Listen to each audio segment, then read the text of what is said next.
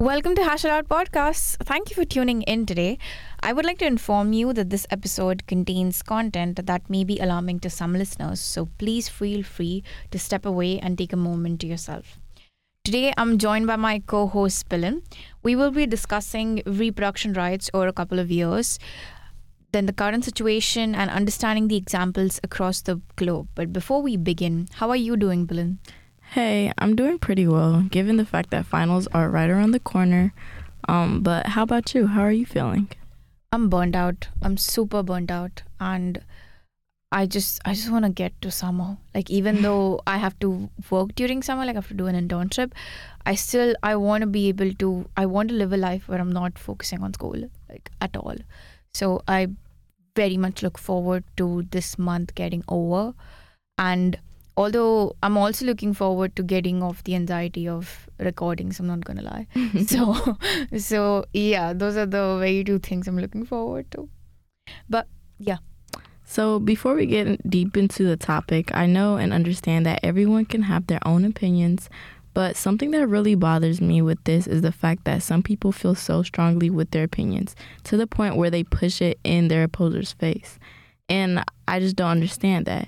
Maybe this is biased for me to say. I'm not really sure, but I feel that everyone should do what they want and speak for themselves, all without invalidating someone else. And that is also a whole point of our podcast, is we bring people from opposing views, or at least talk about the opposite sides of an issue and discuss it with each other. And the whole point is to be respectful and appreciate free speech instead of trying to, I would say, convert someone into an ideology of yours. So to understand or to dive deep into this topic, let's try first understand the history of reproduction rights over the last, I would say, approximately 20 or 15 to 20 years. So the earliest anti-abortion laws were intended to protect women from untrained abortionists. So records indicate that the abortions occurred unregulated during 1800s, and that the number of deaths caused by the complication from illegal and unsafe abortions is impossible to determine. By the end of 19th century, abortion was criminalized. So in 1821, America's first, I would say, abortion regulation was enacted in Connecticut in order to protect women from abortion inducement through poison administered after the 4th month of pregnancy. Then in 1890, abortion is regulated by statutes advocated by AMA, which is the American Medical Association, and abortion is permitted upon the conferral of one or more physicians who believe that the procedure is necessary to preserve the life of the mother. In 1963, the Society for Human Abortion is established in San Francisco. So SHA challenges the law by openly providing information on abortion and contraception. Then, by about 1970, abortion activist Dr. Jane Hodgson is convicted in Minnesota for performing an abortion on a 23-year-old woman. The judge does not submit the case to the state Supreme Court at that time. Hawaii becomes the first state to allow abortions performed before 20 weeks of pregnancy, thereby repealing its criminal abortion law. And soon after, New York repealed its criminal abortion law. And to follow that, 1971, which was one of the cases of the Roe versus Wade, which Bill will talk, an unmarried pregnant woman in Texas challenges a state law that makes it a crime for a doctor to perform an abortion unless a woman's life is at stake. To protect her privacy, McCorvey is listed as Jane Roe in all court documents. The Supreme Court in Roe versus Wade grants women the right to terminate pregnancies through abortion. The ruling is based on a woman's right to privacy. Then in 1983, the court strikes down an Hancock ordinance that requires doctors to give abortion patients anti-abortion literature, imposes a 24-hour waiting period, requires abortions after the first trimester to be performed in a hospital, requires parental consent, and requires the aborted fetus to be disposed of in a human manner. In 1992, the Planned Parenthood versus Casey, the court reaffirms the Roe's core holding that the states may not ban abortion or interfere with a woman's decision to have an abortion. The court does uphold the mandatory 24-hour waiting period and the parental consent laws. Then, by 1996, the abortion debate shifts to state bans on partial birth abortion, which generally include late-term abortions performed with the dilation and evacuation method. So, 114th Congress passes HR 1833, which is basically a bill to outlaw such procedures, and President Clinton vetoes that bill. And then in 1997, which was, I would say, one of the milestones, there was a 2 bomb blasts outside an Atlanta building containing an abortion clinic. 6 people were injured, and the clinic is kind of left in ruins, and the blast blows out the window across the street. So that was kind of a history up till the 1990s. Now there's like a lot of disputes that have risen because like either the law bans abortion and like all in all, or like they set some type of limitation. So like for example, with the cases that Medha has previously stated, the courts would say that during the first trimester the abortion decision would be left to the woman and her doctor. Following the first trimester, until fetal viability, the state's interest in the mother's health reaches the compelling level, and the state can regulate the procedure only if it, quote unquote, reasonably relates to the preservation and protection of maternal health. When the point of fetal viability is reached, then the state could protect its interest in potential life and regulate abortion to that end.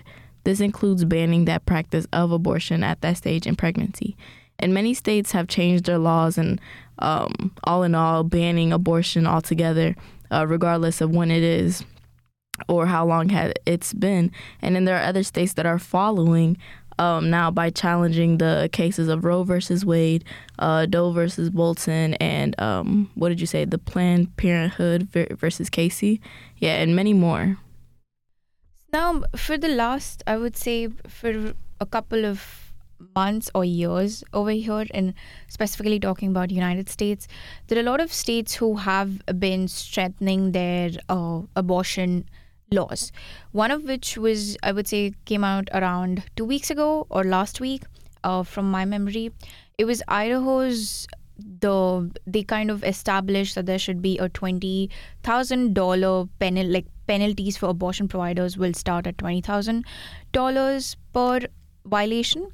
And Texas so the one thing that I wanted to bring out in all of this situation, or other element to when legislatures are making these kinds of laws, is trying to understand how it's getting affected to the rape survivors and how they are, I would say, being protected. In my opinion, I feel that if a rape survivor wants to get an abortion, they should be given that choice instead of anyone being forced to carry with it, because it's one of the most horrible things that could happen to someone, and for them to not have a control over their body after their body being violated itself is kind of a disturbing thought. But unlike the Texas law, the Idaho's ban allows abortions for pregnancy resulting from rape or incest if the assault is reported to the law enforcement. So in Texas law, you have to carry your pregnancies to the term. The rape survivors have to carry their pregnancies to the term. In Idaho's ban, they can get an abortion only if and only if they report it to the law enforcement. So according to the anti-sexual violence group known as RAIN, which is Rape, Abuse and Incest National Network, more than 2/3 of victims do not report their assault for a variety of reasons, including fear of retaliation or a belief that the police will not help them. So again, how is this, how is this helping anybody at this point? I do get the thing that many people do feel that, the fear of reporting people, and the whole, if and only if the assault is reported is it's a very indirect, I would say. If they don't report, then they're kind of stuck with carrying their pregnancies to the term. Yeah, like they don't have. Yeah, I kind of don't like. Not even kind of. I really don't like that, because how are you saying that you have to like report the victims to authority when you know, these young girls, they don't have, or just women in general, they don't have that, like, you know, if you just went through rape, it's not like you're 100% comfortable with going up to someone and just being like, I was a rape victim, and then having that big like chance that they're not going to believe you, you know what I mean? And then they're gonna make you go through even more many more steps and processes, and ask you so many questions, and that's just like something that, you know, a lot of people aren't gonna want to do.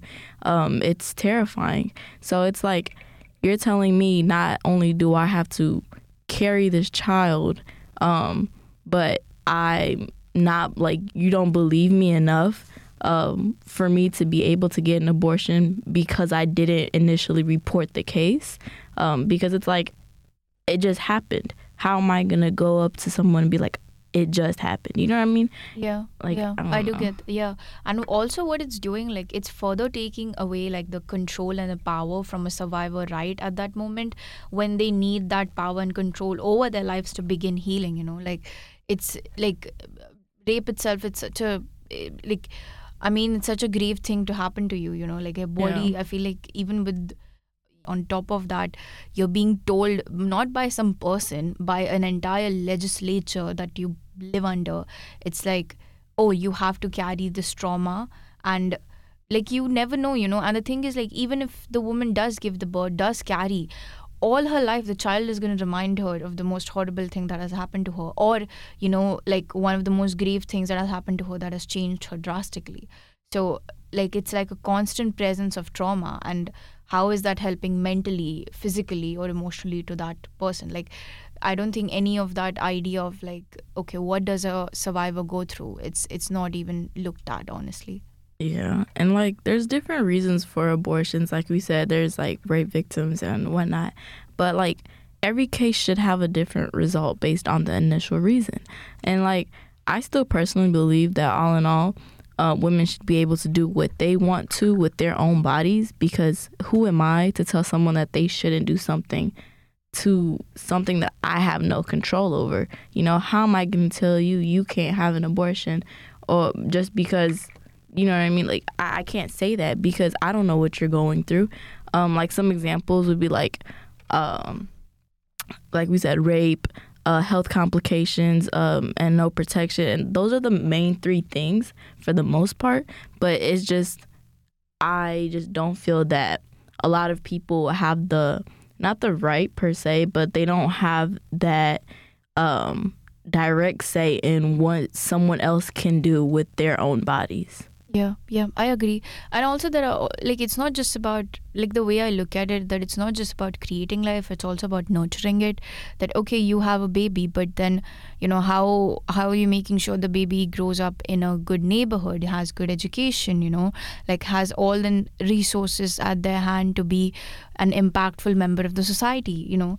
And I don't think any of, like, I think those factors should be considered, because we're not just the idea that, oh, if you get an abortion, then you're murdering someone. It's kind of a little absurd to me, because if a mother doesn't get through her pregnancy, like if the mother, you know, dies, then like, what's the point? Even if the mother dies right after giving the birth, like giving birth, how is the baby going to survive? Because the one person that the mother needs, the baby needs the most is his mom, his or her mom to survive. And like, without the mother, the child is not going to sustain, like, physically. I don't think it's a very hard thing to do. And that's something that I feel like is the most important thing, like the upbringing part of it, because we want to make sure that the kids, we are just not giving birth or like fighting for creation of life, but we're also fighting for nurturing it. Yeah, like, I wanted to say, if someone like didn't have the option to having an abortion, there's the possibility of them going in a legal way that could put the mother's like health at risk. Yeah. and like her whole life at risk at that. And then there's the other way that they may go, where they'll put the child up for adoption, and like you were saying, since they might not have a plan of what to do with the child, or like how to, basically help that child live a good life and live happily and whatnot. So like once they put that child up for adoption, this would affect like the whole foster care system for the worse. And this is because like the foster care system is already very packed up. So it's like adding more children just makes it a much, much harder like environment for them, because they're not getting the attention that they need, the one-on-one that they need. And like, since it's already backed up, it's like hurting the children and their futures in such a terrible way. So, I just feel like they should have that option, because not only are they giving birth, being forced to give birth, but then some people, they just literally don't have the choice. So they'll have to put the child up for adoption, and that doesn't really make anything better. Yeah, that does make sense, because criminalizing abortion does not stop people getting from abortion. Exactly. It just makes abortion less safe, like preventing women and girls from accessing an abortion does not mean they stop needing one. And that's why the attempts to ban or restrict like abortions to do nothing to reduce the number of abortion, it only forces people to seek out unsafe abortion options. Yeah. And unsafe abortions are defined by the World Health Organization as like a procedure of terminating an unintended pregnancy carried out either by persons lacking the necessary skills or an environment that does not conform to minimal medical standards, or both. And by the way, there are 25 million unsafe abortions that take place every year, and the vast majority of them are in developing countries. In contrast to a legal abortion that's carried out by a medical trainer, unsafe abortions can have fatal consequences, so much so that the unsafe abortions are a third leading cause of maternal deaths worldwide, and leading to an additional 5 million preventable disabilities according to the World Health Organization. Wow. Yeah. So that is a vast number of, and following that sort of abortion, I wanted to bring up something that is not just like, I wanted to bring up abortion laws or an example outside United States, because so far we have discussed what happened in United States.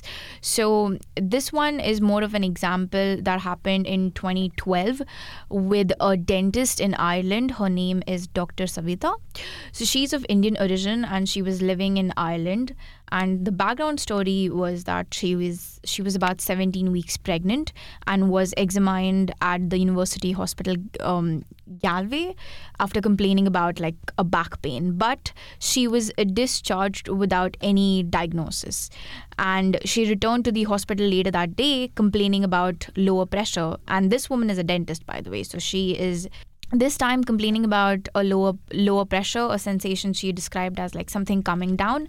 And a subsequent examination found that the gestational sac, which is basically like a large cavity fluid surrounding the embryo, was kind of protruding from her body. So she had to immediately be admitted to the hospital, and the doctors kind of determined that miscarriage is unavoidable, that's something that's bound to happen. And several hours later, just on, I think, that midnight, her water broke, but it did not expel the fetus. And then the following day, she ended up, she discussed the abortion with her physician, but her request was refused because under Irish law at that time, it forbade abortion if a fetal heartbeat was present. And after that, I believe within 5 days after discussing the abortion with her physician, she developed, during those 5 days, I believe she developed sepsis. It's like a life-threatening condition that responds to infection, and it kind of injures your own tissues and organs. And despite the doctor's efforts to treat her, she ended up having a cardiac arrest on the 28th of October and died at the age of 31. Although this did end up leading to Ireland's, they protested, and this ended up being a major example in terms of Ireland changing their abortion policies.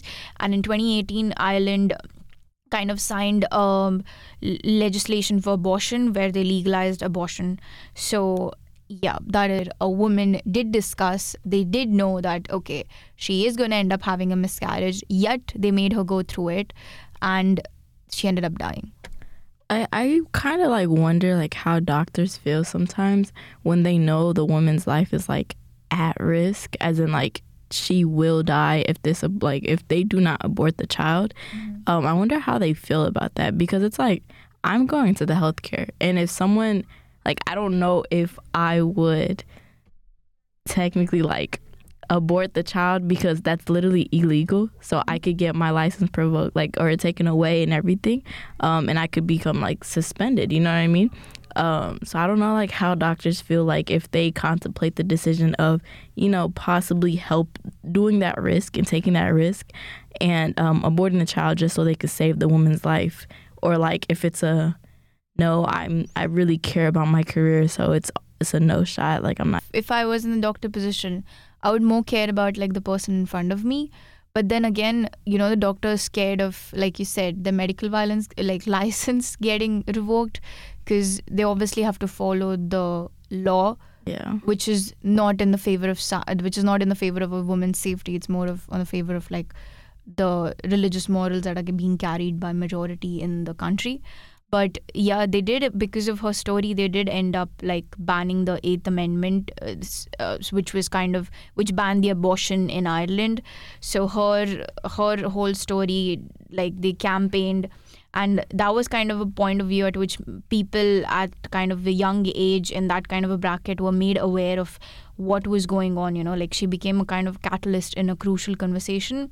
And the fact that I could not believe that like the doctors had an idea. They knew that the like miscarriage was unavoidable, and yet they went ahead with it, which was I can't, like the fact, like if a woman is coming crying to be saved, isn't that my first job to like save her? Why would you try to save a baby that hasn't, not even like, I don't want to even say like a title on it, like why would you try to save something that hasn't been given like full life yet, when you can potentially save someone else that has been going through life already?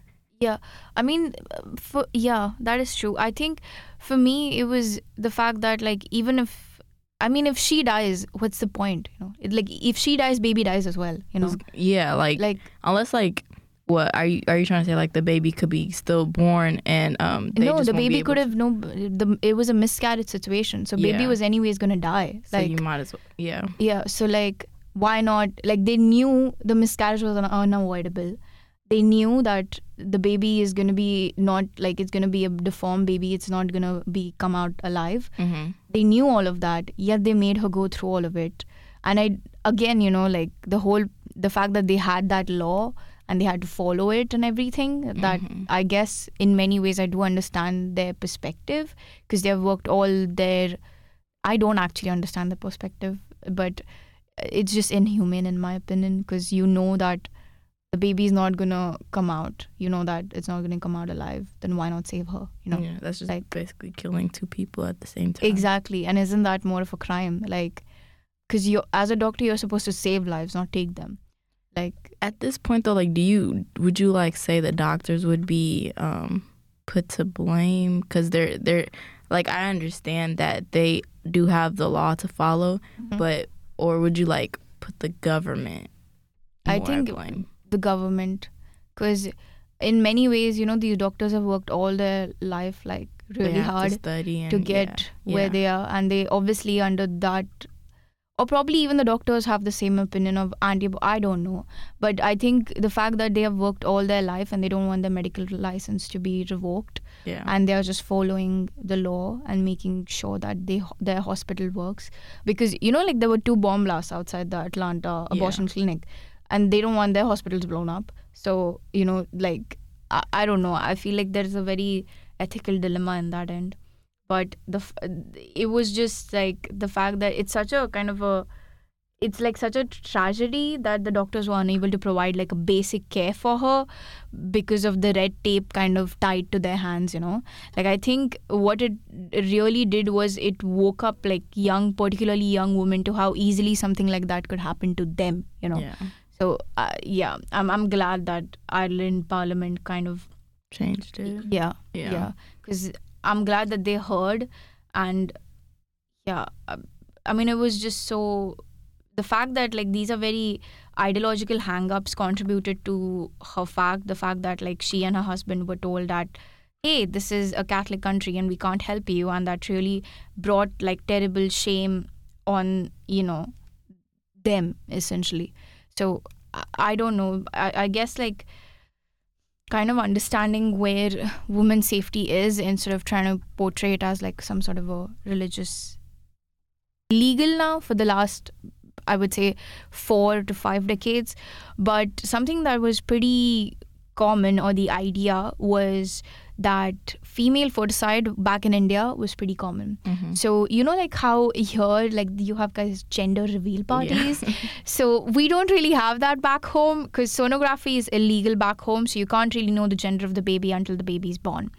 So this was essentially done. Sonography was illegalized because in old days or in ancient times, about 40 to 50 years ago, I would say, even 40 to 50, around 1970s and 80s, having a girl child was kind of a bane because you have to pay for, one of the main reasons was like financial, because you have to end up paying for dowry, and women were basically reduced to like, women education wasn't that much of promoted, or wasn't that like, once the Britishers left us, they kind of left us in a very poverty type of situation. They burned all our libraries, burned our education system, and we kind of the thing is like, it was so different from the culture that I grew up in.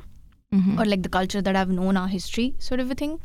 But female foticide was basically as soon as you get to know that with sonography that there's a girl child in the womb, you abort the girl child, because one of the main reasons was they don't want to pay for dowry, or they don't have enough money. So when the girl gets married off, they have to pay a certain amount of money to the groom's family.